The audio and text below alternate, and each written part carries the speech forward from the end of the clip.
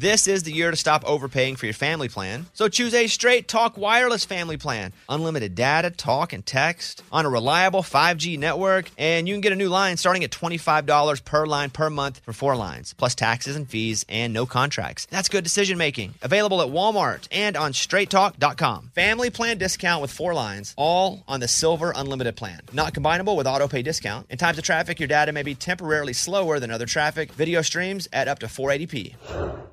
Willie Nelson, Waylon Jennings, Chris Christopherson, before they were legends of outlaw country, they were lost souls looking for their sound. Don't miss Mandy Moore and the new scripted Audible original, The Boar's Nest, Sue Brewer and the Birth of Outlaw Country Music. Discover the true untold story of the extraordinary woman behind the rise of outlaw country music and its biggest stars. Hear how one woman's vision in her tiny living room, far from Nashville's Music Row, became the epicenter of a musical movement. Mandy Moore as Sue Brewer in The Boar's Nest. Listen now at audible.com/The Boar's Nest. Hey, it's Bobby Bones. Hey, I just want to say thanks to everybody who has stepped up for the St. Jude kids. St. Jude's doing incredible work fighting childhood cancer. And because of donations like the ones that you give, families never receive a bill ever from St. Jude for treatment, travel, housing, food, none of that. Help St. Jude stop childhood cancer. Become a partner in hope. Get this awesome new This Shirt Saves Lives shirt. It's going to look great on you. So join all the doctors, researchers, and me in this fight. All right, text the word Bobby. It's only 6 numbers to 785-833. Again, text the word Bobby to just these 6 numbers, 785-833.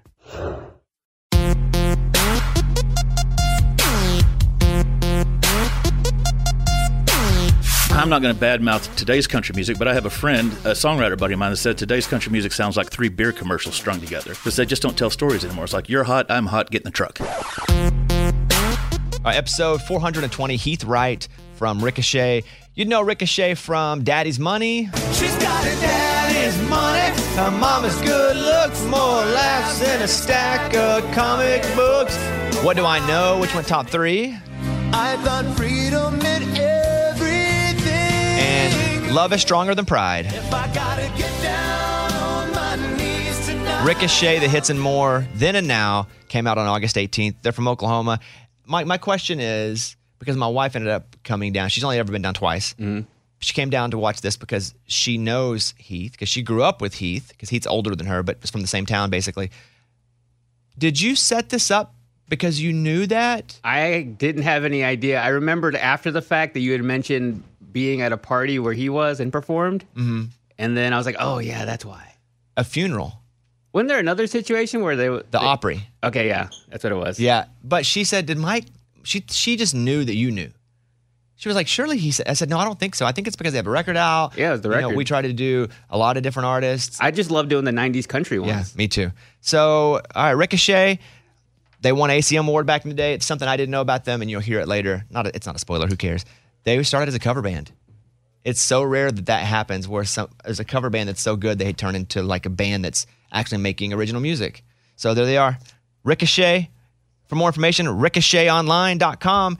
I can't spell Ricochet, though, so good luck. Google it. All right, thank you. Here is Heath Wright from Ricochet. Heath, good to see you, buddy. You too, Bobby. Good to be here. My wife is also in the room. She didn't want to be a part of the interview or anything, but she was like, hey, I want to go down and hang out. She's only ever done this twice. Jake Owen, who's a friend of ours, and Ronnie Dunn, who's a friend of ours, and you, who she's known since she said she was 5 years old. 8? Well, 0 years old? Yeah, I've known your family long before you were born. I grew up with your uncle Jeff. Yes. So how do you know her family? Well, they're from Vian, Oklahoma. Her mom and her uncle Jeff grew up in Vian, Oklahoma, which is where I'm from. And you're from Vian. I'm from Vian. Yes. So I grew up on a cattle ranch just north of Vian. Yeah. Went to all public school all through Vian. So that's her uncle Jeff and I marched in high school band together, along with one of the original members of Ricochet, whom I think you guys know, Greg Cook. We know Greg, yeah. So he's the 3 of us. We were kind of we were band nerds back in the day. So you and Jeff were friends. And Jeff and Greg were friends? Technically, it's more like the other way around. Jeff and Greg were friends. They were in the same class. They graduated in 83, and I was the young kid that just kind of hung out with them. I graduated a couple of years later than them, after them. We were over at Jeff's house, and he had instruments everywhere in his house. He had horns, and He had like 7 horns. Yeah. Well, he buys things off of, he'll go on Facebook Marketplace and he'll just buy anything that's available and he'll donate it to the school. Because he splits his time between Houston and Vienne now. He retired like at age 43 or something and decided to come back home and bought the oldest house in Vienne, renovated it, and then just he's on the Vienne school board now and he does things for our community. He helped bring some industry into Vienne, like we have a Love's gas station now because of I've been to that Love's many times. Have you really? I've been to Vienne many times. My son works there now. Really? Yeah. So wait, where do you live though? I live at the cattle ranch just north of there. Oh, you still live in Vienne? I grew up in Vienne. I moved off. I came here to Nashville May 18th, 1993. I lived here exactly 15 years. I got the last load of stuff, moved back to my ranch on May 18th, 2008. We saw you here at the Opry. Yes. When you guys played the Opry, and we saw you in Oklahoma. You and Greg played at Caitlin's grandfather's funeral. Yes. So I didn't know quite where you lived. I didn't know you're. I mean, it would be nice to live back home, though, wouldn't it? I mean, I love it. I moved, like I said, I moved back home in 2008, and I had moved so many times in my career and my life. I just told the guys that helped me get all my stuff back. I said, guys, the next time y'all help me move, you're going to be moving me from here to the funeral home because I'm dying here. I'm never leaving again. But I come back to Nashville every 2 or 3 months to do stuff like this. So when you guys are putting out the Hits and More. Is the name of the record. It is Then and Now. Ricochet, Then and Now, the Hits and More. I don't know why we decided to name it twice, but it's a 16-song project. But there's new stuff on it. There is new stuff. Yeah, it's a whole album's worth of new stuff. 10 new songs that we'd kind of, even back when Greg was in the band, we would go in after we left Columbia Records back in 2000. We would go into the studio with a producer and cut 3 or 4 sides, and then 2 or 3 years later, we'd do the same thing when we could afford it. We were self-produced and self-funded back then. So as we could afford it, we would go back into the studio and cut another 2 or 3 sides. And we had 10 songs ready to release and no record label to help us get it out there and distribute it nationwide. So it just sort of sat in the can for several years. And so this stuff is some recordings that we did ourselves. Now, when I say that, your viewers probably already know this, but Nashville has a certain way of doing things. Back in the 90s, we weren't even allowed to play on our own records. So meaning you had to hire studio cast to come. Yeah. I got to play some on the first album and a little bit on the third album. I was the only one in the band that ever played on any of our original stuff. And that's because the label was like, if we're going to pay for it, we need to hire these specific people to play on it so that it sounds perfect. Exactly. And like I said, they have a certain way of doing it. Producers like to get it done it's a process, and they want it to streamline the process as quickly as possible so that they can have more of the production money to put in their own pockets. It's just the way it works. It's just efficiency, and it might take us a little bit longer, but that's all right. It's us playing. So when we went in to do these, every note on the record, on the all 10 new sides, as well as the 6 old songs that we re-recorded, it's us playing, us singing. Some bands don't even get to sing on their own records. Wait, what? Yeah, it happens. Some bands. I only know one. The lead singer will sing, but they'll bring in harmony guys to do all the harmony vocals. Why didn't I do that on our comedy record? That'd have been so much easier if I just got somebody to sing for my part. When you put out the new songs, when you record them, are these songs that you've had for a little bit? You're like, man, I cannot wait to cut these. We feel so good about it. Or did you kind of write them because you were going to do something new? Well, a little bit of both. Like I said, we weren't chasing radio at the time, so we weren't looking for the next hit. We were just recording songs that we love. So there's going to be some songs on here that your viewers and your listeners wouldn't expect from Ricochet. There's a song, one of my favorites is a tune that Mark Broussard wrote, a tune called The Beauty of Who You Are. And one of the guys brought the song to the bus one day and played it, and I thought, my God, what an amazing vocalist. What a great song. I just love the lyric. It's a real sexy lyric. Starts off with there's a soft, sweet space on the back of your neck, smells like rain. There's a way you You're turning me on, baby. You're turning me on. Oh, I'm telling you, it's a sexy lyric, and and the way he sings, it just sings the hell out of it. And I just wanted to try it, see if I could sing it. And I can't sing it as good as he did, but I tried. I did the best I could. So we got a pretty decent little recording on it. Added some big harmonies to it, the way we do things, and. It's really cool guitar stuff that they managed to hit the red button just at the perfect moment when I was playing good that day. So I don't know. That's one of the tunes on there that's a little different, but we did write some stuff as well. It's one of my favorite tunes on there is a song that our buddy Greg wrote called "No Wrong Way to Fall in Love," and it's a story song. That's what I think is the quintessential factor in 90s country. is they're great stories. They tell stories. They take you on a journey. I'm not going to badmouth today's country music, but I have a friend, a songwriter buddy of mine, that said today's country music sounds like 3 beer commercials strung together because they just don't tell stories anymore. It's like, you're hot, I'm hot, get in the truck. And so, I don't know. Do you think it's more melody based? Yeah, melodies too. And I love songs that start kind of low in my register, like on the verses, and then gives me a chance to really sing out on the top part of my range. National anthem. Well, yeah. Oh, so you got to start low. 'Cause if you start any higher than that, Yeah, by the time you exactly. get to the end, you're cooked. I'm telling you. And a lot of people worry about the high note. I worry about the low note. I worry I'm not going to be able to hit that low note with a lot of good depth and stuff, you know. But yeah, National Anthem's one of them. And we didn't put that one on the new. We have. You should have though. That was the track you should have done. National anthem. Should have made up a new verse. It's going to be on the. It's going to be on the new album. Yeah, I promise. So the record came out in August. Yes, sir. And there's some new stuff on there as well. I kind of want to go back to the origin of the group. And I'm always curious about the name and how many names you had before you actually settled on the name, and who did you have other names with? You know, it's kind of like your whole dating history before we talk about your wife. So you started playing music, I'm assuming at a very young age, even if it was like piano or horn or whatever it was, because you were in the band. Well, I started playing guitar. I took my first guitar lesson on the day of my 9th birthday. Did you have a guitar in the band? No. What'd you play in the band? You mean in Yeah, marching like band? in the marching band. I played drums in marching band. Oh, so I was that's in the 5th cool. grade, Yeah, but by that time I was already playing guitar. So, they didn't have guitar in the marching band, so I had to choose another instrument. I kind of wish I'd have chose a horn of some sort, maybe saxophone. That's a sexy instrument, but I didn't have the embouchure for it. I had bad teeth growing up, so I didn't have the embouchure. So I was like, well, I'll just play drums. So Was it drums. the 3-drum thing up front? I played the 3 or tritones. 4? Yeah, I played the tritones. But I play snare as well. At one time, I was a decent rudimental drummer, so I can play ratamacues and paradiddles and all of that stuff. But I played in some Oklahoma State marching bands and stuff like that. Back in, how Nashville is, they don't let you do your ratamacues or paradiddles anymore. Well, yeah, They that's hire not even people part to of the do audition paradiddles. process. I know, it's why. like they get somebody else to do a paradiddle. So you're playing guitar and you're playing drums in the band. I feel the same way about band. For me, I wish I would have just been in the band because I would have loved to have learned how to play a horn just for simply knowing how to read music better. Uh-huh. Yes. At the time, I was like, I don't want to get in the band. I get beat up. I get beat up enough. But I wish I would have done that because it would have served me so much better than me having to go get a chord sheet at Walmart and learn how to play guitar like I did. Because I'm not I'm not in any way talented musically. So I had to kind of like struggle with the fingers. But you're right. Maybe for you too, if you'd learn how to play like a French horn. True. Which is probably, I think, one of the hardest brass instruments to learn how to play. Xylophone. But the xylophone. And you don't have to march if you play xylophone. You stay there on the sideline, because Really? you can't roll them around. No I guess wheels? If you play the bells, you got the harness. Yeah, I wouldn't do You that. got the harness, but yeah, those no girl comes up and says, "Hey, can you introduce me to I the go bell to the player? xylophone? I Yeah. want to meet the xylophone player." Nobody says that. So guitar, that was the instrument that'll get you a girl. How long did you play in the marching band? All through, from 5th grade all through high school. And did you play drums the whole time? The whole time, yeah. Well, in marching band, yes. In pep band, in stage band, I played guitar. Pep band, which was we played at basketball games pretty much only.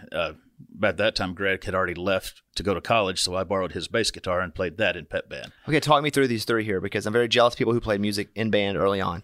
Marching band is, I know that because I played football. Just football games. You're out in the middle of the field doing the deal. Okay. Pep band is basketball only? That's what we called it. Pep band, yeah, it was our basketball band. It Smaller? was a smaller band, so we had a bass guitar, and we weren't marching, obviously. So I could More bring funk. an amp. I could bring an amp. We did like marching band arrangements, but I would take the tuba part and learn it on bass guitar. That's Because, cool. yeah, so I wasn't a very good reader back then either. I could read one line because I was a drummer, but I knew what all the notes and what all the lines and spaces were. But I was more of a treble clef guy because I played guitar, which is written in treble clef. This is for all you music buffs. out Classic. there. Me too. Same. And so bass clef was a little different. So I would have to get a sheet of music and write the letters under each note before I could actually learn it. And my mom and dad was like, "You sure spend a lot of time with this bass guitar? Are you done with your studying?"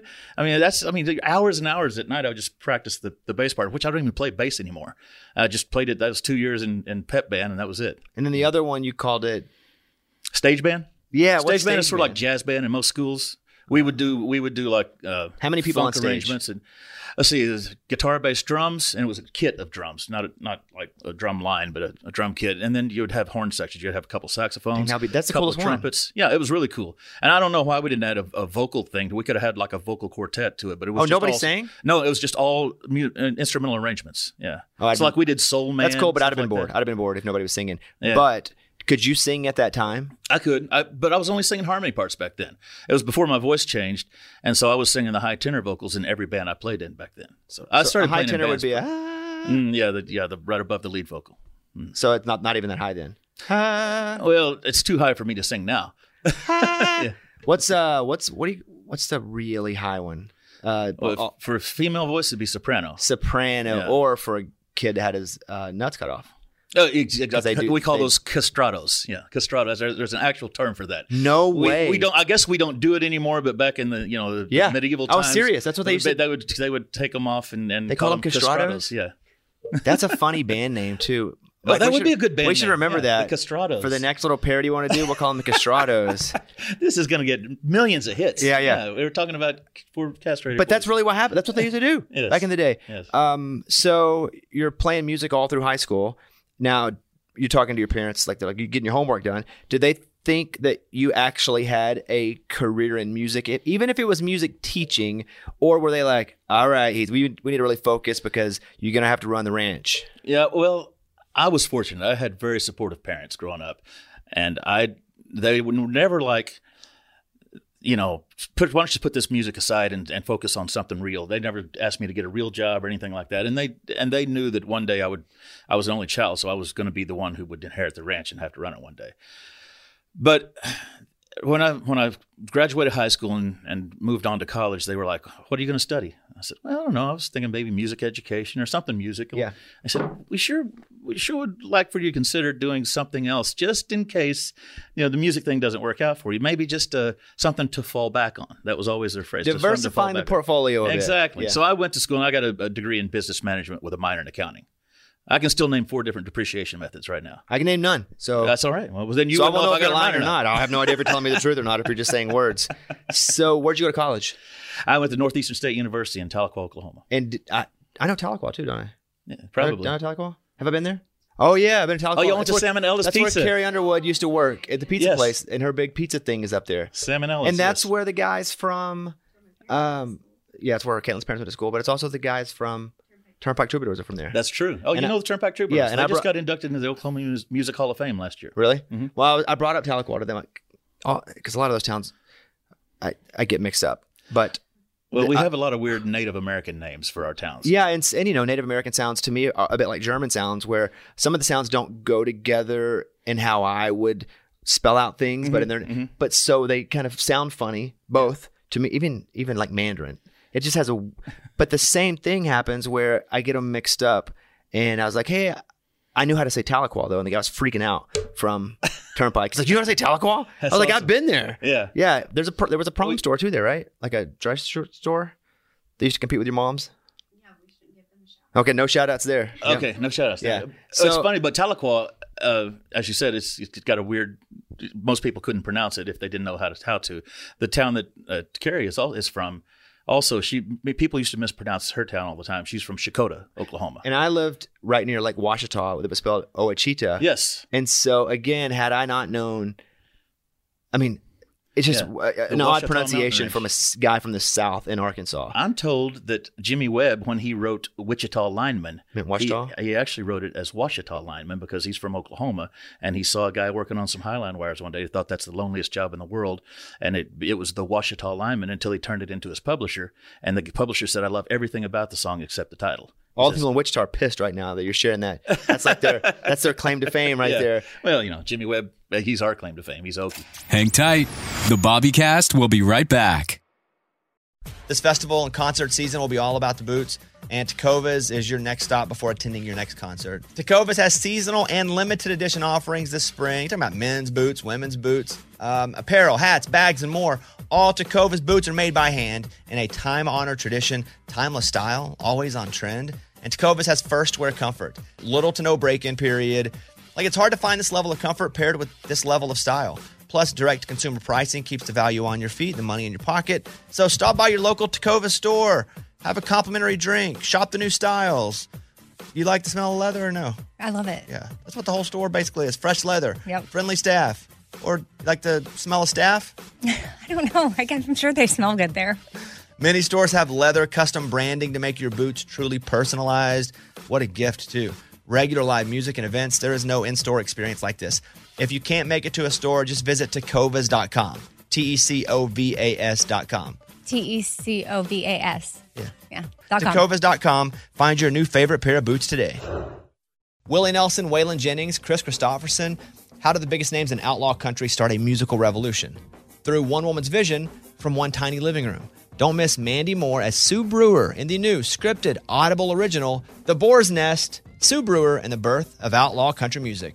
Discover the true untold story of the extraordinary woman behind the outlaw country music movement and its biggest stars. Brewer shaped the sound and soul of country music as we know it today, despite never picking up an instrument herself. Lovingly dubbed as the Boar's Nest, Sue's place was an intimate staging ground where a new breed of singer-songwriters, wounded souls, wayward upstarts, that's where they would spur each other and tap into something bigger and something realer. Starring Mandy Moore and featuring Eben Moss Backrack as Shel Silverstein and TJ Osborne as Johnny Cash, alongside a full ensemble cast. Audible invites you to enter the Boar's Nest and experience the rise of a musical revolution. One woman, one time, one place. The Boar's Nest, Sue Brewer, and the birth of outlaw country music. Listen now at audible.com/The Boar's Nest. Hey, it's Bobby Bones. I just want to say thanks to everybody who has stepped up for the kids at St. Jude. St. Jude's been leading the way in the world's best survival rates for some of the most aggressive forms of childhood cancer. Your support means that families never get a bill from St. Jude for treatment or travel or housing or food, so the families can focus on helping their child live. And that really hits home for me because I've been to St. Jude many times. I've hung out with the kids, played music for the kids. I was in the hospital a lot as a kid. Now, I didn't have cancer, but if it wasn't for people stepping up, I don't know that I would have been able to go and stay in the hospital and be taken care of. So that's why we do this, to take care of others. You can help St. Jude stop childhood cancer by becoming a partner in hope. When you do this, you'll get this awesome new This Shirt Saves Lives shirt. So join all the doctors and researchers, and me, in this fight, and just text the word Bobby to 785-833. It's only 6 numbers, but text the word Bobby to 785-833.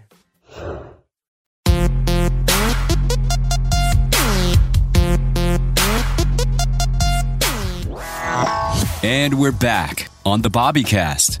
So you're in Oklahoma and you're going to college. Did you end up staying and finishing school? I did. Really? I did. I got my degree in business management, and I went on the road with a band immediately after that because that's what I wanted to do. After you graduated college? After I graduated college. I did take a short break. A band that Greg and I had together at the time was What's the name of it? This is what I like. This band was called Breakaway. Okay. And this band was a group that we had put together from another band that we had been in when we were kids. And we sort of broke away from that band and decided to do our own thing. Breakaway. So we went on the road. We got signed to it with a booking agent, and he put us to work. And so I took a year off in the middle of all that, but I did go back and finish my degree there at Tahlequah. You finished school, just in case. Mm-hmm. But while you were in school, were you playing music around? I was. I actually played in Tahlequah. I had a local band at the time called the Heath Wright Band. I'll never forget, we played this. Tahlequah has a thing, back then they had a thing called Pioneer Days. And it was just a weekend out of the summer. This pizza place hired us to play in the parking lot to kind of bring people in. It wasn't Salmonella's. It might have been where Salmonella's is now, but I forget the name of the pizza place back then. And I'd never forget the sign on the front said, "All you can eat, Heath Wright Band." So they could eat you all they wanted. All they want. Yes. All they could eat. Heath Wright Band. And how often did you guys play while you were in college? Or did you have to not play as much because you really wanted to graduate and finish school? Well, pretty much weekends. I mean, there was a club in Tahlequah called El Paso City Limits, and we played there a lot. Played, just a few clubs in Muskogee and surrounding areas. So it was just a weekend band. Did you feel like you were just kind of biding your time until you finished school where you could go and pursue it professionally? Exactly. So that was the plan? That was the plan. I wanted to get the degree, have something to fall back on, like my mom and dad said, and then get out and just start pursuing it full time. And I joined a band, another local band in Oklahoma. And again, they were just doing nightclubs, just the nightclub circuit. And I did that for a little over a year. And I realized I wasn't really getting anywhere. I was playing to the same clientele every 6 weeks. We were on a 6-week rotation. We had like 8 or 9 different clubs that we worked in that area. And so I went back to school. This time, to study music at a small college in Levelland, Texas called South Plains College. I'm assuming that's in like North Texas, like It's out Panhandle-ish? west. No, it's West Texas. It's below the Panhandle. It's south of the Panhandle, but it's just west of Lubbock. Did you move down there to do that? I did. I moved there. I already had one degree, so I didn't have to take any of the normal general educational requirements. I think I had to take one history class because Texas requirements were a little different than Oklahoma requirements. But I got a degree in country music. Well, they called it commercial music, but I studied country music the whole time I was there. Country and Western swing. That's like me getting a degree in people named Bobby from Arkansas. Just already got it. I got to do a lot of work. I already know it. I knew a lot when I went there because I'd been playing in bands for most of my life, but I learned a lot while I was there too. I'm telling you, I learned about things that I didn't have a whole lot of experience at, being in the studio. And I'd done a lot of recording in studios by that time, but I was on the other side of the glass. So I learned about different types of microphones and signal flow. A lot of technical. And, a lot of multi-tracking stuff. Yeah. So I learned a lot more about producing while I was there as well, taking a group of musicians and in and up with a finished song, a finished product. I produced a lot of my own student projects. I produced a few other students' projects while I was there, and the faculty, just amazing. Some of those faculty members would hang with me like till 9 o'clock in the evening in the studio, just helping me kind of get my projects finished. And the whole time, by the time I got up every morning at 7 a.m. to the time I collapsed in my bed at midnight every night, I was a better musician. I knew that every morning when I woke up, I was going to be a better musician by the end of the day. So you're going to school after you had kind of been burnt out by playing the clubs. Mm-hmm. Was it with the purpose of learning more so you can go and try again on a different level? Yes. Or were you like, I still want to be in music, but I'm going to go learn it. Maybe I'll be a producer. Well, it was just so. I mean, if you're going to be a doctor, you'd go to medical school. If you're going to be an attorney, you'd go to law school. So I just wanted to get as much knowledge as I could, but I didn't really want to. And no offense to people who play in symphonies and stuff, I didn't have aspirations of playing in a Philharmonic. I didn't want to study Mozart and Bach and Chopin and all of that. I wanted to study, George Strait and Garth and Restless Heart, and I wanted to study that type of music that was making money, that was out there commercial. That's the name of the degree, the commercial music degree. One of my classmates was Trent Willman, Cody Johnson's producer. Natalie Maines from Dixie Chicks the Chicks went there. After I graduated. They probably weren't even a band. They were. But with Natalie or a different lead singer at the time? They had Laura. They had Laura Lynch at the time. Yeah. And so you're going to school down there. And again, are you just looking forward to graduating so you can go start again? I wasn't looking forward to it. I looked forward to each and every day at that school. I soaked up every single minute of training that I got while I was at South Plains. And I've since they've named a freaking wing of the building after me since then, and I've established a scholarship there. And next month they've named me one of the distinguished alumni, so I get to go and be part of a big gala. And is it gala or gala? It could be either one. Yeah. Would you wear a cowboy hat and a robe?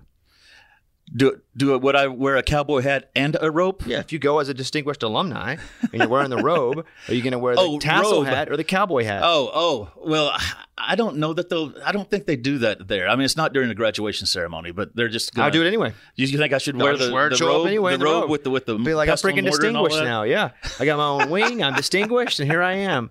So you finished going to school down there, and then So then what? Let's form another band. Let me try solo. What happens? I had been kind of doing some networking prior to that. I'd lived in Dallas briefly to play in a band that was based out of Dallas before I moved off to South Plains. And while I was there on my nights off, I would go out to the nightclubs and kind of network and just meet other band leaders and guitar players. It's like, hey, I'm playing in this band, but we only work on weekends. We fly out every Thursday. We fly home on Sunday. In Dallas, Texas, there was nightclubs that were open 6 days a week. I said, if you ever need a sub, here's my cassette back then. Here's my business card. And so I had met these guys called Lariat, a band that was based out of Texas, and given them my cassette and my business card. And 6 months later, I get a call from them. And they're like, hey, we're all based in Nashville now. We've all moved from Texas to Nashville, and we got some label interest, but our lead singer is leaving to join his cousin, Tim Rushlow, to do a duo project from Little Texas. Yeah, to do a duo project called Rushlow Harris. Because, Tim's had like a 103 record deals, different styles of artists, whether it be I think he's had two bands, Little Texas and a band called Rushlow. And anyway, but he was getting ready to do a duo thing at that time, and he was his cousin, Donnie Harris was his name, was quitting the band Lariat to go join Tim Rushlow. Were you marketing yourself as a singer or you could do it all? I was just a guitar player that could sing harmony parts. So again, Ricochet you're is the first band I've ever been the lead singer of. So you're still not like, here's my tape of my lead vocals. Yeah. It's like, here I am, I play guitar and I can sing with you. To be honest, I had recorded 4 songs as lead vocalist as part of projects with other bands that I'd been in, bands that Greg and I had been in. But it wasn't your main thing. Like, I'm here to be the lead vocalist. No, I never marketed myself as a lead vocalist. I was just a guitar player who could sing harmony parts, and that's kind of what I was looking for. I didn't ever consider myself a front man, but they needed a lead singer. They already had a guitar player, and so I said, "Oh, okay, I'll try that." And so I joined the band, and through no fault of my own, I want to point out, the band fell apart the following month. Wait, so when you say join the band, did you move to Nashville? I moved to Nashville to join Lariat, to join the group Lariat, which eventually became Ricochet. So, okay, you move here. For a month, you're in Lariat. And you're the lead singer of Lariat. For a month, for about a month. How did it all fall apart so quickly? Oh, well, again, no fault of my own. The 2 original brothers of Ricochet, Jeff and Junior Bryant, were the leaders of the band Lariat. And they had signed a new management deal with some guy that he wasn't really a music manager. He owned a carnival business. And he would take his carnival from town to town, and he would tell the Chamber of Commerce, look, I've got a carnival and bring it to your town, and it's turnkey. I've got all the food vendors. I've got all the rides. I've even got a band that can play the beer tent.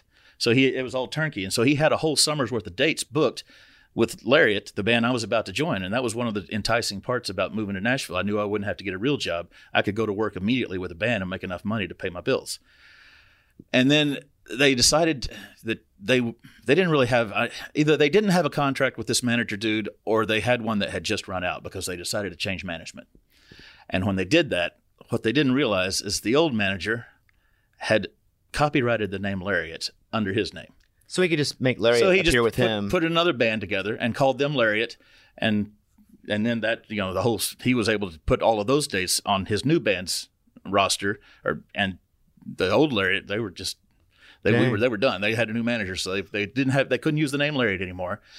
And at that point, after we lost all our dates, we started losing band members. So the guitar player quit. He was one of the first ones to quit. I'm like, well, I play guitar too. I can take that over that part. But then everyone started quitting, and it just eventually got to where we were just rebuilding the band. So who was left? You and the 2 brothers, Jeff and Junior Bryant, were the only 2. And we had a temporary bass player who didn't want to do it permanently. He was a little older than us. He was in his 40s, and he didn't want to go on the road permanently. So he was like, well, I'll stay with you till you find someone more permanent. That's when I brought my buddy Greg in. From Oklahoma. From Oklahoma, yeah. He had just finished a degree in microbiology with a course concentration in chemistry or something. He's like, I'll come play music. So I've got my degree now. I can come do what I want, So he was all for moving to Nashville and joining the band, this new band that I was putting together, and we didn't even have a name yet, honestly. I mean, you just moved here too. It's like you moved here to be a part of something. Now all of a sudden, now you're the leader of putting a band together. Exactly. So I get to be the guy that starts networking and putting it all together. And so eventually, I think by February of '94, we had it together. We had our last member in place, and we had our vocal blend that I really wanted. I knew I wanted a big West Coast style harmony vocal blend. What's that mean, West Coast style? West Coast style, it's like the Eagles. It's when there's 2 harmony parts above and 2 harmony parts below. That's sort of the West. So it's West like Coast a burger style. with a lot of layers. Exactly. Yeah. Got it. Above and below. So you how many are in the band at '94 when you finally say this 6. is it? We were a 6-piece at the end. So me on lead vocals and lead guitar. guitar. That money. That's too much money. I agree. But you know what? I'm gonna recommend you to not do that back in '94. Well, I kind of wanted to have a steel guitar player. You also wanted to have the hamburger vocals or whatever you called them. Yeah. You can't do that with 3 people. Yeah, West Coast. You can't really do that with 3 people. I knew I needed at least 5 to do West Coast harmony, like a Restless Heart type band. Mm-hmm. And so I thought, well, I need something to set the music, the bed part of our sound, not just the vocals, but the musical bed, set that apart from everybody else. And I couldn't think of any bands out there that featured a steel guitar and fiddle. We already had a fiddle player. I was the guitar player, but we didn't have a steel. So I talked to guys. I said, instead of hiring another guitar player to replace the one that quit, why don't you let me take over guitar duties and let's hire a steel guitar player? And so that was the last instrument that we had. The last guy was Teddy Carr, and we added him. We found him here in Nashville. Actually, he lived one of the outlying towns. The name of the town escapes me right now, but he had advertised in Dick McVeigh's musicians referral service. So I found him through that. Brought him in, auditioned him. He was great. Wasn't a singer though, but that's all right. I already had my 5 vocals. So I already had my 5 Can't vocals. even take another one. So Then it's like yeah. European vocals, not even West Coast. Add one more. God dang. So you are 6 in. That's just so many people. It to was a split the lot. money. And we didn't make a whole lot of money at the beginning because we were only playing nightclubs for like, $3,000 a week. And we'd be there the whole week, And so we were maybe, if we were lucky, we were getting about $400 to $500 a week in our pocket. Did you need that much to survive then, though? No, I didn't have a family. Right. Some of the other guys did. But fortunately, they had wives who had real jobs. So, there's something to be said for that. It's like I don't know. It's like having every good rancher also has a wife that works in town, has a good job in town, because you're going to have years where you just don't make money in ranching. And for me, that's every year. What was the name of the band at first when all 6 of you got together? Oh, that's when we decided to go from Lariat to, and we knew we needed a new name, and the new manager owned a nightclub in Columbia, Missouri called the Silver Bullet. He wanted to call us the Silver Bullet Band, not realizing that Bob Seger already had that name for decades. And so I said, no, we can't do that. And it needs to be one word. Should be 2 or 3 syllables like Alabama. Okay, that's 4. Restless Heart. That's 2 words, but still 3 syllables. So I'm You're thinking, over 2 here. Yeah, Over 2 here. Yeah, go I'm ahead. still thinking, trying to something that would be memorable, but it's only 1 or 2 words. And so our manager's his wife come up with a name. How about Ricochet? It would look cool on the marquee outside if it said "The Silver Bullet presents Ricochet." And I'm like, yeah, I like it, Ricochet. And after Shenandoah broke up, because there was a little time when they broke up, we were the most misspelled band in country music. I don't know that I can spell Ricochet right now. Look on the page. R-I-C-H. Wait, No, hold on. no. No. Thank you for playing. Don't do me. Okay, hold on. Ricochet. R-I-C-O-Shay. That's right. Oh, shit. Yeah. Ricochet. C-H-E-T. R-I-C-O. Yeah, that's right. I closed my eyes, though, so you didn't know I was cheating. I noticed. I'm a man of integrity. Heath, okay? That's why I've read that about you. Yes. So you guys are playing. There's 6 of you. Are you good? We were actually fairly good, I thought. Not because we were just naturally good. I think because we put the work in. Like I said, we would be at a nightclub for 4 or 5 nights at a time back then. We were just playing dance sets, And so during the day, I told the guys, I said, if we were working real jobs, we'd be working 8 hours a day. So why don't we get together and do a vocal rehearsal this afternoon? Let's learn a new tune for this. We'll add it to the show. We'll go down to the club and rehearse it. Make sure it's good. And so we spent a lot of time just putting in the work and figuring out exactly where everybody's vocal was going to be in the mix, and figuring out parts and making sure everything was in tune and in pitch and in time, and paying a lot of attention to, like, when we would work up someone else's song, like a Diamond Rio song or something, making sure that all of the parts were right. I'm a huge Jimmy Olander fan. We just did a show with him this past Saturday, and Jimmy's got this cool guitar that's got double benders on it. You got to kind of, it's hard to explain, but you can't just buy a guitar off the wall that's got these benders in it. You have to have them specially installed. There's a guy here in town named Joe Glazer that does them. And so I had to have the same thing. I had to have a guitar with double benders in it. So we would work up a lot of Diamond Rio stuff and make sure that all the parts were right. Vocal parts, mandolin parts, guitar, whatever. And so anything we did, whether it be a Tracy Byrd, Tracy Lawrence song, Restless Heart, whatever, we took great pains and efforts to make sure that our covers of those songs were right, and I don't know that a lot of cover bands did that back then. So when you ask were we good? I think we were. I think we were one of the better cover bands out there at the time. So 2 things, but one, it sounds like you're now, well, first you were the guy who moved, and for a month you were a role player in a bigger band that you were like, hey, I can fill in and I can take that job. Mm-hmm. But now you're the general, I feel like you had to take a leadership position quickly. Pretty much. I don't know if the 2 Bryant brothers just weren't cut out for that, or if they just didn't want the job, because there's a lot of work that goes along with leading a band. So I was the guy that carried the credit card and kept track of the receipts and all of that stuff. So you're the guy with 2 degrees. I had a business degree too, so that didn't hurt. And I actually read every contract that was put in front of me, every word of it. I'm probably the only guy in the original Ricochet band that read all 64 pages of our recording contracts. So, you type A personality? Oh yes. Do you know what your Enneagram is? My what? The Enneagram number? No. See, I don't even know what you do. It's like you're speaking a whole nother language. I am. It's Mandarin. I mentioned it earlier. I'm pretty good at speaking it. So, yeah, I definitely feel a lot of type A in you, which I think is pretty cool. You are with the group. There's 5 people. It doesn't matter. 6 of us. 5 plus you. You okay, 5. Yeah. It doesn't matter who the 6 are and if you all love each other. That's a hard dynamic. It is. Just because you have I mean, I do the radio show and I have all my best friends, and there are still times we want to kill each other, even though we love each other. We've been together 15 years because it's just 6 different attitudes, personalities, people. And so now you're also probably having to manage that, which isn't really what you knew the dynamic was you're going to be managing. So were you like the dad? Oh, probably not. Gosh, I don't know. I was probably the problem child, honestly. You can be both. I guess, I've got a weird personality. I've got, I'm very meticulous. Well, the guys, you put them through boot camp to play. The guys used to love playing tricks on me. For example, like when I get into a hotel room, I have to take everything out of my shaving kit and line it up. All the toothpaste and toothbrush right here, and then the deodorant and the cologne here, and then the shaving stuff over here.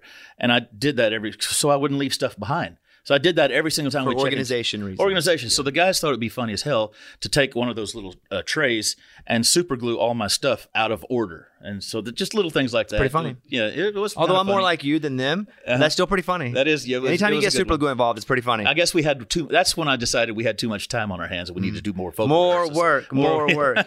Were they ever like, Heath, chill out, man. We don't want to practice every day. No, I was lucky. Like Eddie K especially. He was great. I don't think I ever outworked him. He was great at he was our vocal arranger.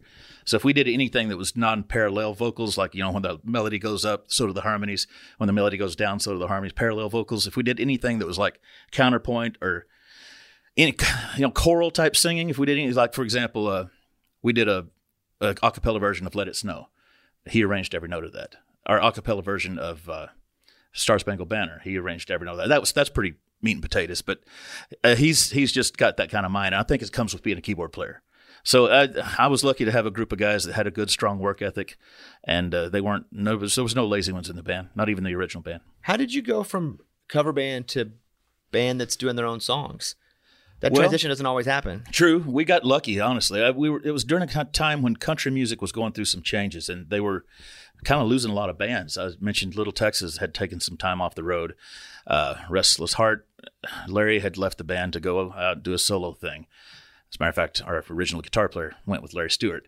Other bands like the Gibson Miller Band and the Pirates of the Mississippi, they just disbanded.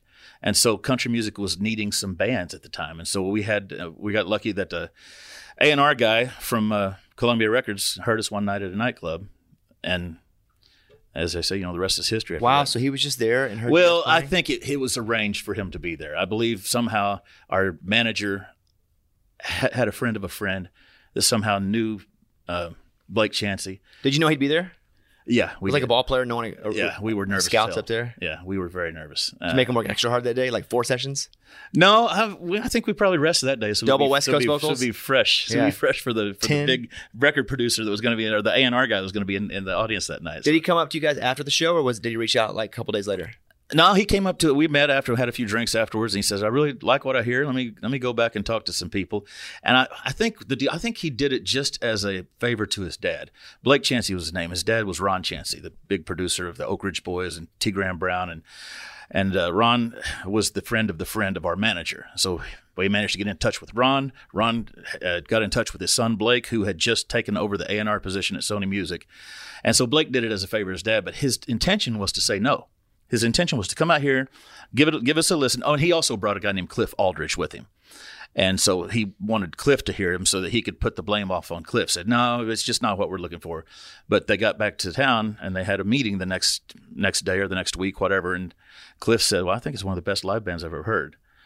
I said, but they're just a cover band right now. But I think they have potential they have an original sound, so I think they have potential. They have great vocals, and he sung our praises, and Blake was looking at him. He was like, "You're supposed to say no," But it did worked out. It worked out. Were you guys writing anything at the time, or were you just practicing to not a lot to make a living? We weren't right. I was new to the songwriting game. I had just learned how to write a song at South Plains College. The year before that, I took a songwriting class there. It was part of the curriculum. And so I was completely new. So I'd done some writing. One of the reasons I brought Greg into the band, because I wanted him to be a co-writer on the road with me. He and I had written some when I was home for vacations and stuff. Greg is naturally talented at that sort of thing. He's really good, and so was Eddie Kilgallen. I was new to it, and still my main contribution to a co-writing session is chord patterns, melodies, things like that. I'm not a great lyricist. But, I could at least lend that to a songwriting session. We didn't do as much writing as I wish we had, because I wish we would have had a whole bunch of songs to turn into our label and say, look at all these songs we've written. Let's record 10 of those, but we didn't. And so we ended up, for the first album, nobody got a single song on the first album. I'd had a publishing deal in Nashville prior to that, so I did manage to get some songs written here in town with some great songwriters. And I thought one or two of them was good enough to be on the album, but apparently the label thought otherwise, so we didn't get anything. Whenever you're a cover band and then all of a sudden you're assigned a band, how does your life change, or does it at first? Oh, it does. Everything just goes in. I mean, it seems like it takes forever from the time they tell you you're going to get signed to the time you start working on the project, and then it takes forever to get the first song to radio. But once that first song hit radio, What Do I Know, came out in November of '95. And I'll never forget, it was just a whirlwind after that. I mean, we'd been on a radio tour 6 months prior to that, kind of introducing ourselves to the program and music directors and stuff, and just kind of making sure that they knew who we were. And that was grueling. And sometimes we'd hit 3 radio stations a day. And we did that for 6 months all over the country. So and that was a top 10 song too, right? What Do I Know? Yes, it was. It went to number 3. Really? Mm-hmm. So, well, pardon me, it's a top 3 song. We were trying hard to get a number 1 out of that one as a debut single, but it didn't happen. The Bobby Cast. We'll be right back. This festival and concert season will be all about the boots, and Tecovas is your next stop before attending your next concert. Tecovas has seasonal and limited edition offerings this spring. You're talking about men's boots, women's boots, apparel, hats, bags, and more. All Tecovas boots are made by hand in a time-honored tradition, timeless style, always on trend. And Tecovas has first wear comfort, little to no break-in period. Like, it's hard to find this level of comfort paired with this level of style. Plus, direct-to-consumer pricing keeps the value on your feet, the money in your pocket. So stop by your local Tecovas store. Have a complimentary drink. Shop the new styles. You like the smell of leather or no? I love it. Yeah. That's what the whole store basically is. Fresh leather. Yep. Friendly staff. Or like the smell of staff? I don't know. I'm sure they smell good there. Many stores have leather custom branding to make your boots truly personalized. What a gift, too. Regular live music and events, there is no in-store experience like this. If you can't make it to a store, just visit Tecovas.com. Tecovas.com. Tecovas. Yeah. .com. Tecovas.com. Find your new favorite pair of boots today. Willie Nelson, Waylon Jennings, Chris Christopherson. How did the biggest names in outlaw country start a musical revolution? Through one woman's vision from one tiny living room. Don't miss Mandy Moore as Sue Brewer in the new scripted Audible original, The Boar's Nest, Sue Brewer and the Birth of Outlaw Country Music. Discover the true untold story of the extraordinary woman behind the outlaw country music movement and its biggest stars. Brewer shaped the sound and soul of country music as we know it today, despite never picking up an instrument herself. Lovingly dubbed as the Boar's Nest, Sue's place was an intimate staging ground where a new breed of singer-songwriters, wounded souls, wayward upstarts, that's where they would spur each other and tap into something bigger and something realer. Starring Mandy Moore and featuring Eben Moss Backrack as Shel Silverstein and TJ Osborne as Johnny Cash, alongside a full ensemble cast. Audible invites you to enter the Boar's Nest and experience the rise of a musical revolution. One woman, one time, one place. The Boar's Nest, Sue Brewer, and the birth of outlaw country music. Listen now at audible.com/The Boar's Nest. Hey, it's Bobby Bones. I just want to say thanks to everybody who has stepped up for the kids at St. Jude. St. Jude's been leading the way in the world's best survival rates for some of the most aggressive forms of childhood cancer. Your support means that families never get a bill from St. Jude for treatment or travel or housing or food, so the families can focus on helping their child live. And that really hits home for me because I've been to St. Jude many times. I've hung out with the kids, played music for the kids. I was in the hospital a lot as a kid. Now, I didn't have cancer, but if it wasn't for people stepping up, I don't know that I would have been able to go and stay in the hospital and be taken care of. So that's why we do this, take care of others. You can help St. Jude stop childhood cancer by becoming a partner in hope. When you do this, you'll get this awesome new This Shirt Saves Lives shirt. So join all the doctors and researchers, and me, in this fight, and just text the word Bobby to 785-833. It's only 6 numbers, but text the word Bobby to 785-833.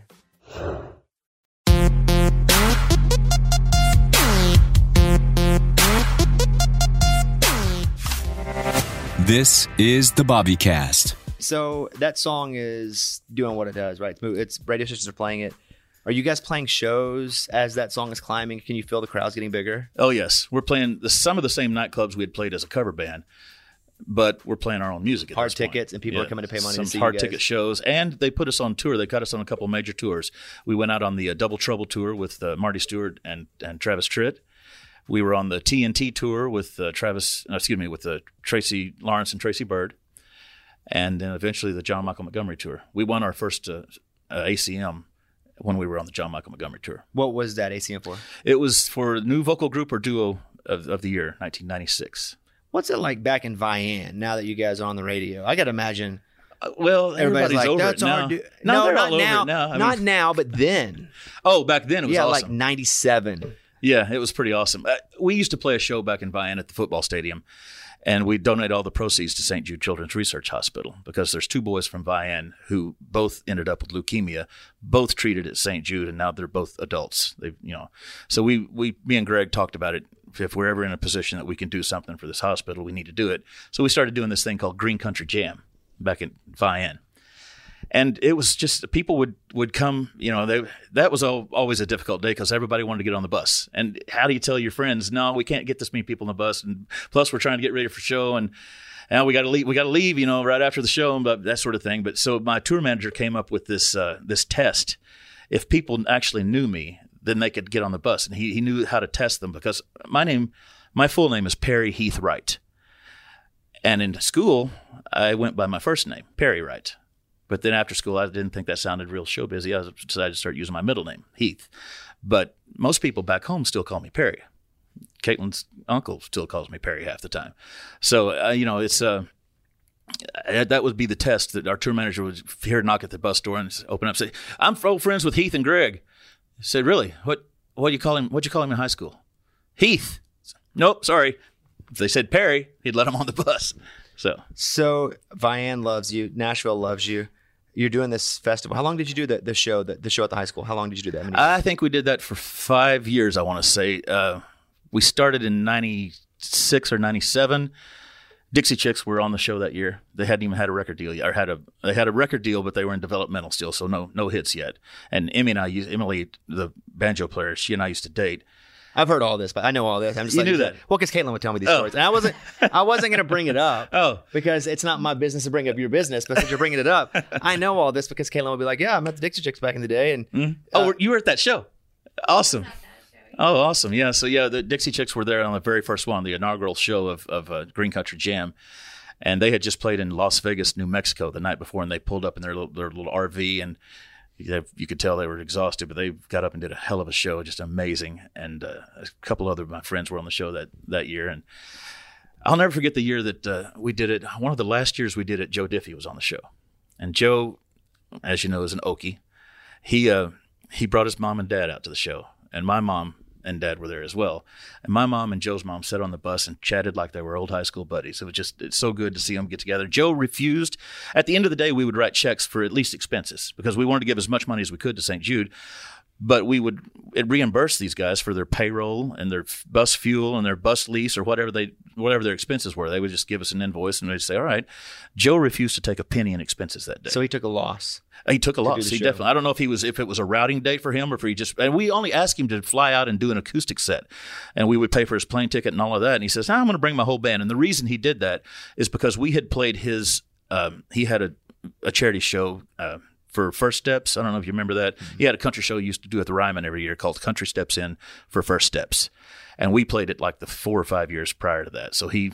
I don't know, maybe he felt like he owed us, but he was such a good guy. Refused to take a penny in expenses that day. That's awesome. Yeah. You guys have a record deal. The song goes number 3. What do they come with second?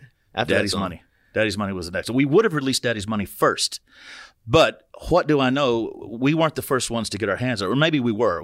It was written by 3 great songwriters, Stephanie Smith, Kathy Majeski, and Sonny Russ, and they all had different publishers. And so no one knew who got the hold on the song first because the publishers were pitching it around town. So we both us and Linda Davis recorded that song at the same time. We knew that if we released Daddy's Money first, that we would probably lose What Do I Know as a single. So instead, we went with the more mid-tempo ballad, What Do I Know? And we didn't even release a video with it because we spent all of our promotions budget on a tour, radio tour, 6 months prior to that. Anyway, we managed to get What Do I Know released, and then it went top 5, number 3 on Billboard or R&R, and 5 on Billboard, I think.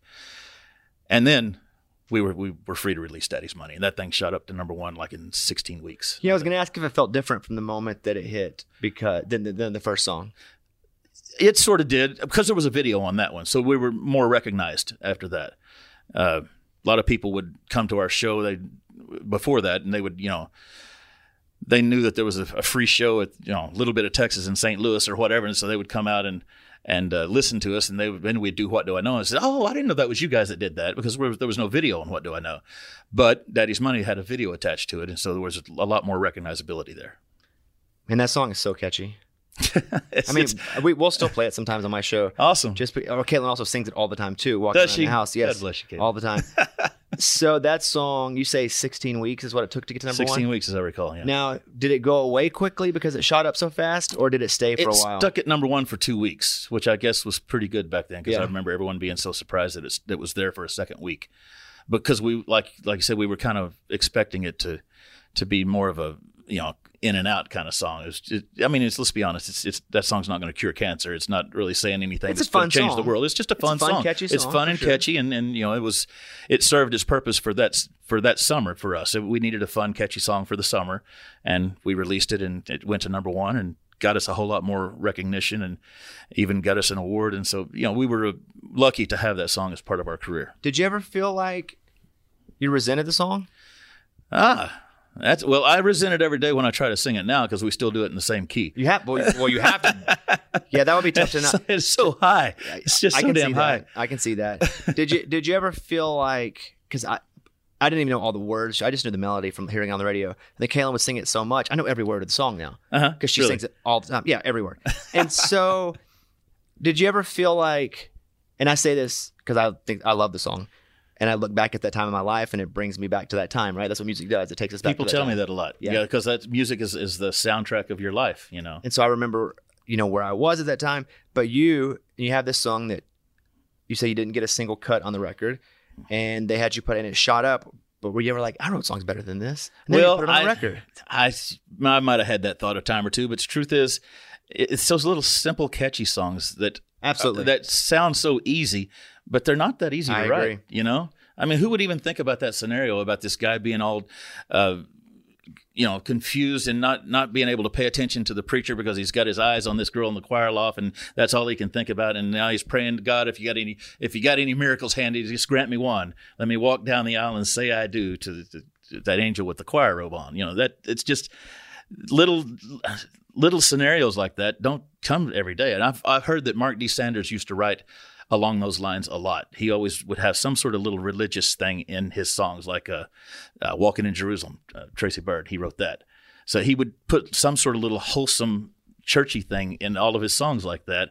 And who knows? I mean, I really thank Jeff Carson for showing up at the right time. Do you know the story behind Daddy's Money? I don't.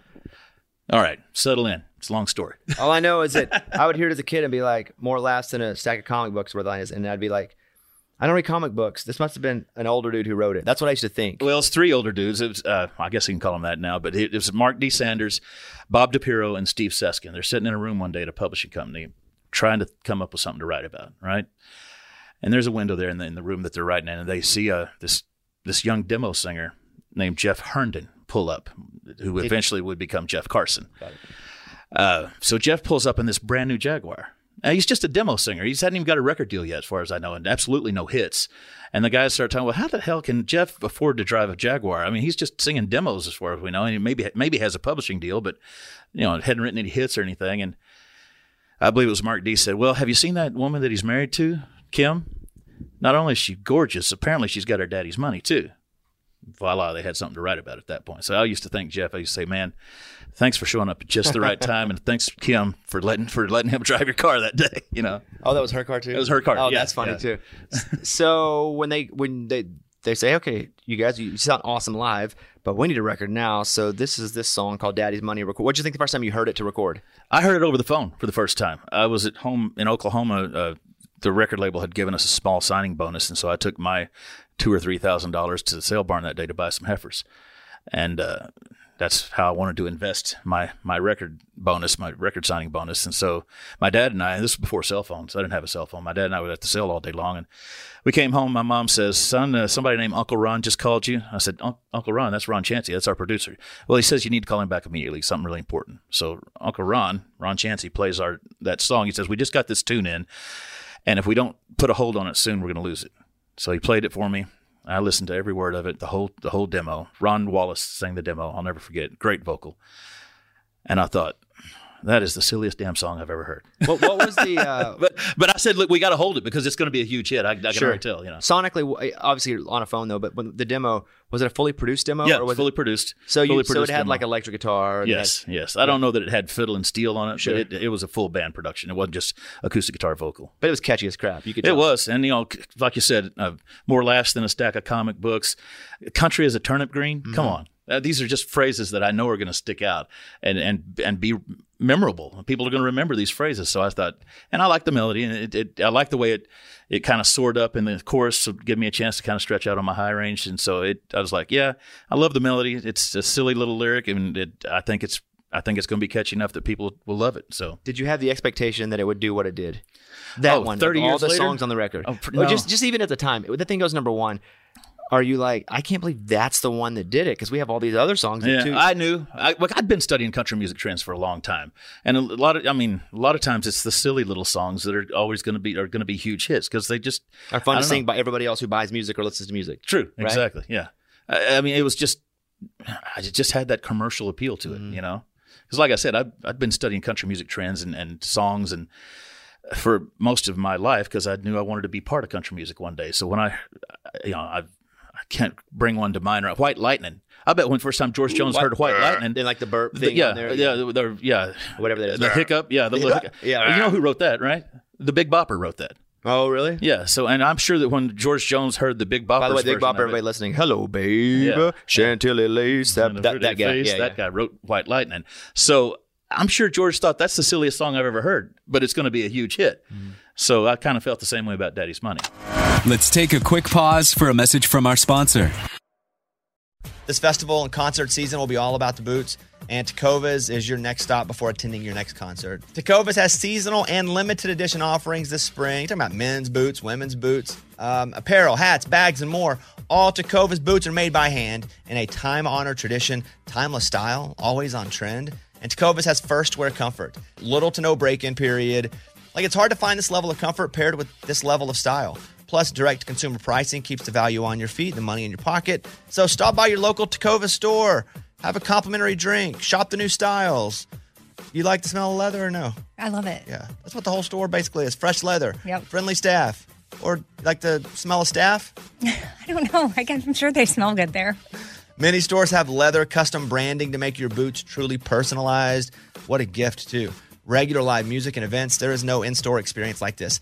If you can't make it to a store, just visit Tecovas.com. Tecovas.com. Tecovas. Yeah. .com. Tecovas.com. Find your new favorite pair of boots today. Willie Nelson, Waylon Jennings, Chris Christopherson. How did the biggest names in outlaw country start a musical revolution? Through one woman's vision from one tiny living room. Don't miss Mandy Moore as Sue Brewer in the new scripted Audible original, The Boar's Nest, Sue Brewer and the Birth of Outlaw Country Music. Discover the true untold story of the extraordinary woman behind the outlaw country music movement and its biggest stars.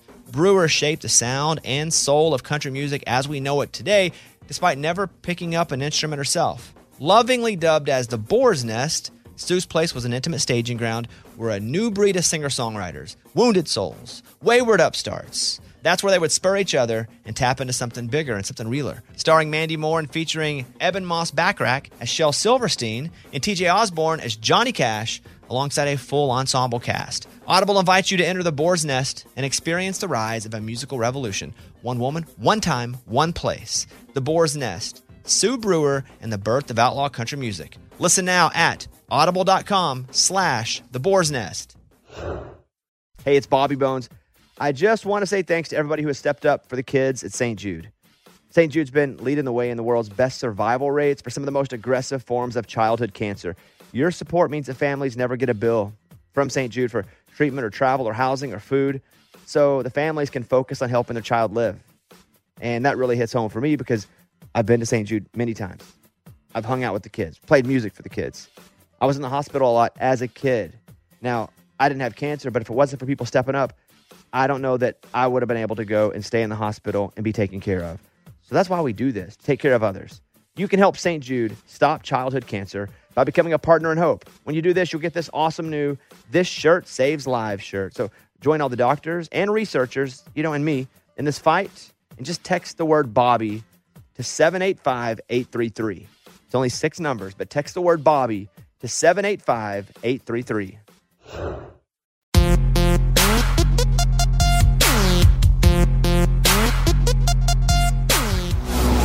Welcome back to the Bobbycast. So you go and the song crushes #1 for 2 weeks, which doesn't even happen a lot now, much less then. True. At the time. So, and people are seeing you on CMT. Mm-hmm. Yeah, CMT and GAC. Are you starting to get recognized just randomly? And do you wear a cowboy hat? Would you wear a cowboy hat out? Because I would if I were in a music video. Back then I didn't wear a hat. Back then I had the award-winning mullet, dude. Come on. No, I don't know that version of you. Oh, really? No, you gotta watch the video sometime. Yeah. It was a beautiful haircut. It really was. Never seen. Do you remember him with the mullet? Oh, really? Yeah. I just started wearing the cowboy hat after I moved back to the ranch in 2008. Yeah. See, I don't know you without the cowboy hat. Oh, how cool is that? That's kind of neat, really. So you only know me the cowboy version. I need to see. Hold on. I need to see this. Red shirt.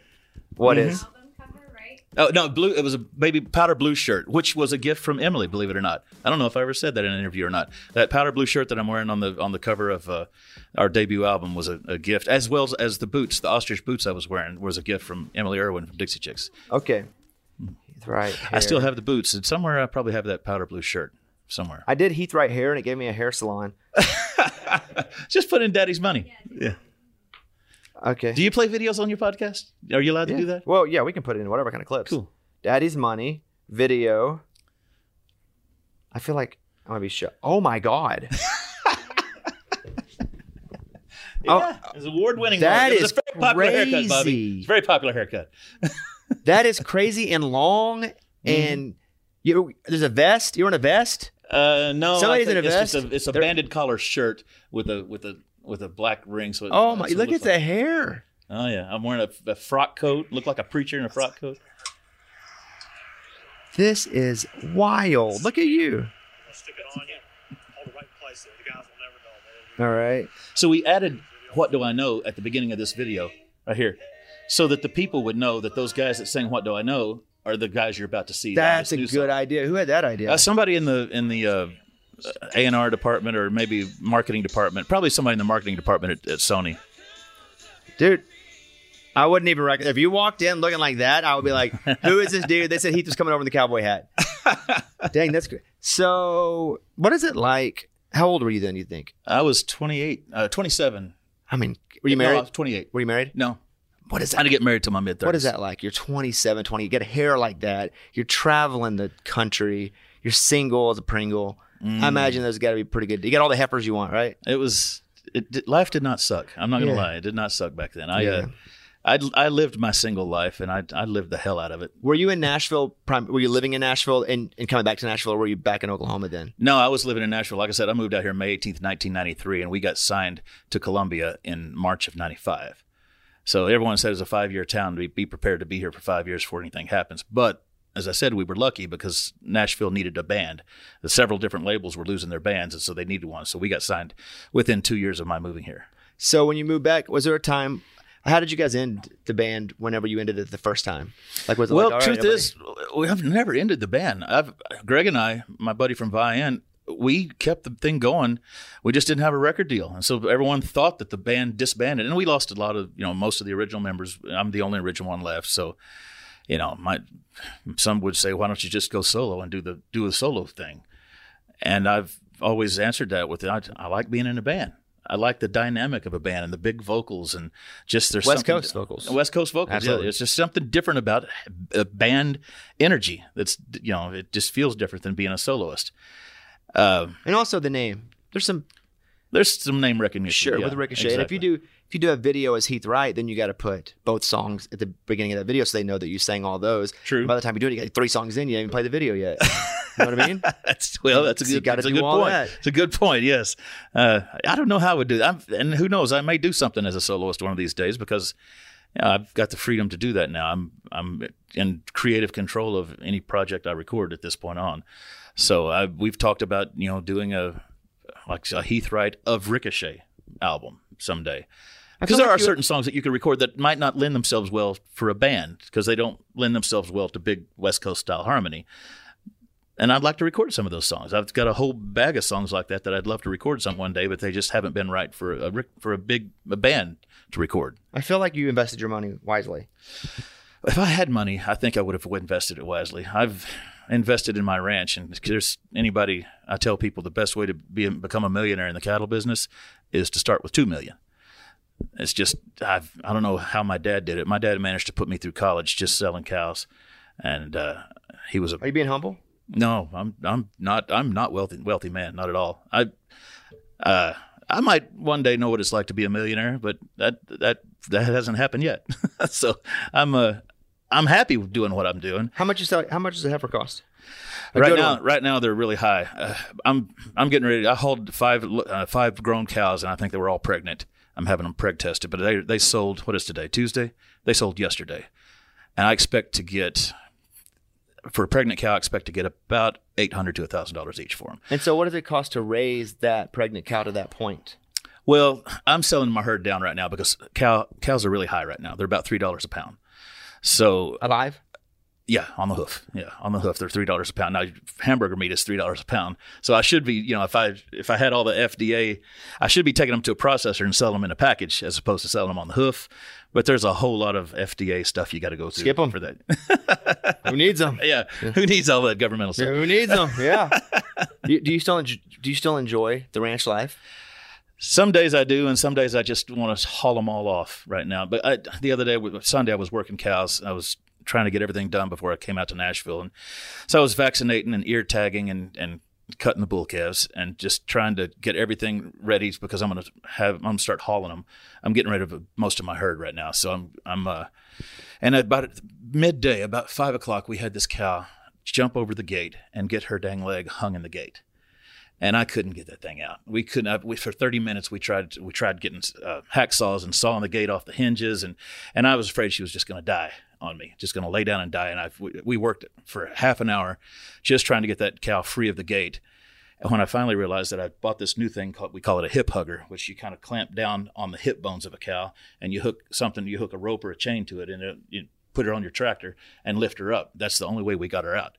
She survived somehow. But at one point, I was afraid I was going to just have to shoot her in the head. Like moving a piano, it feels like you have to lift it and swing it. Yeah. So that's kind of what we did with the cow. Only we lifted her up by its hip bones, basically, and she's fine. I mean, she's running around.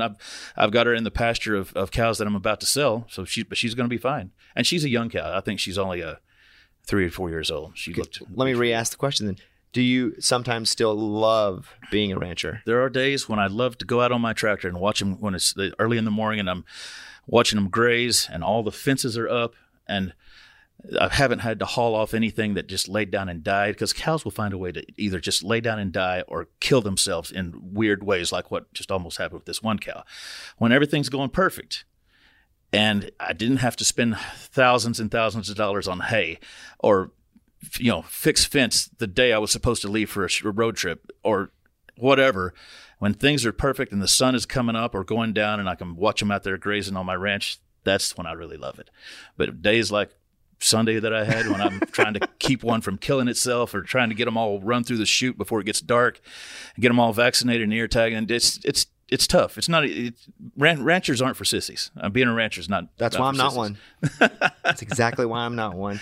So Ricochet, the hits and more that now came out mid-August. It's out now. Mm-hmm. And again, you said there are 6 or 8 new songs on there. 6 new songs. Yeah. 10 new songs. 6 re-recordings of the hits. Got it.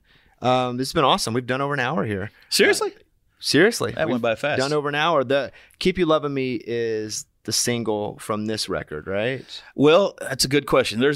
I guess you could call it a single from the record. That one, Sweet Tea, are 2 of my favorites on here. I co-wrote both of them. What You Leave Behind is another co-write of mine. They're all singles. I guess you can That's look what at it I that like. way. Yeah, I mean, we kind of released to the DSPs 6. Look at you with your singles. DSP Well, lingo. I'm Talk about yeah, I'm not just a vaccinated and ear rancher. tagging and then digital Yeah, come on. So yeah, we've sort of released 6 singles to the DSPs, but I guess at this point we're just hoping that people either download the project or let me talk about this for a minute. We have partnered with the Wounded Blue, and I don't know how familiar you are with the Wounded Blue, but it's an organization out of Las Vegas, Nevada, whose Is that sole Adopt a purpose. Cop? Yeah, Adopt do a Adopt a Cop. Cop? Exactly. Yeah, adoptacop.com. You can go to that website and donate $20 or more, and they will send you one of our new CDs. We donated boxes of CDs to them, so we're hoping to help raise money for them because their mission is to help out wounded law enforcement officers, and you'd be surprised. Over 120,000 law enforcement officers were intentionally attacked in the last 2 years. That's on their website. I read that. I pulled that from their website, and it's just amazing how much they do for us, and it gets overlooked. I've said it 100 times. I think that the 3 most dangerous words ever spoken in this country were defund the police. I'm not a fan of that movement. This is our way of trying to counter that movement. I think we should fund the ranchers is what I think. Hey, I why think not? We should just give you money for no reason. Just come give me money. And you know what? People do that. People will come to a ranch just to stay on it for a few days. Well, No. they call them dude ranches. No, they don't. Well, dude ranches dude, okay, just I for thought the you meant whole ranching yours. experience. And they'll actually help you. Well, not yet, but I'm working on it. I'm building a barn-dominium so that people can come spend the weekend with me and bring your work gloves and what give they me pay a for, couple to help you $100 a work? day. They Yeah, pay people you, will and then they pay me, and then they help me do my work. They help me fix fence. They help me work cows. They didn't grow up in the country then because I ain't doing that. I 'Cause did you too, know, I did you're too from much of that Arkansas. crap. I haul too much hay. I work with too many. That's some bull Don't crap. tell them, man. Yeah, Don't okay. tell them. This is a part of the ranching experience. Well, all folks. you rich city slickers out there, the ranching experience with Heath is a really great place. You never know. We might get a cow, a leg hung in a gate or something. Yeah, that's the. You got to pay extra for that. Well, you do have to. If something like that happens, Yeah. you got to pay. You extra gotta pay to help extra. out with that. Yes, that's true. Kaylin, did I miss anything? Is there anything? We won't put you on camera if you don't make it. You want to talk into the microphone so we can hear you? Okay, don't worry. You won't be on. Just come over here. Well, we can't hear you. You're yelling from across the room. It is. It's interesting to everybody if it's interesting to you. You're the most interesting person I know. Come here. Thank you. No, I just wanted to say thank you for singing at my grandpa's funeral. Well, I was honored. He was a Yeah. great man. He was, as your uncle said, I don't know how Jeff got through that eulogy. Yeah. That was the best eulogy I've ever heard at any funeral. And Jeff told me the night before, he said, here's the songs that I want. And he's like, 5 songs. I'm like, Jeff, normally at funerals, you don't do that many songs. And he says, yep, but I want these. And it was like up-tempo songs like Will a Circle Be Unbroken, things like that. And I was like, well, these aren't really normal funeral songs. Funeral songs are like Amazing Grace and It Is Well With My Soul and stuff like that. But he says, no, I want this to be a celebration of life. JB was a great man. He and my dad were good friends.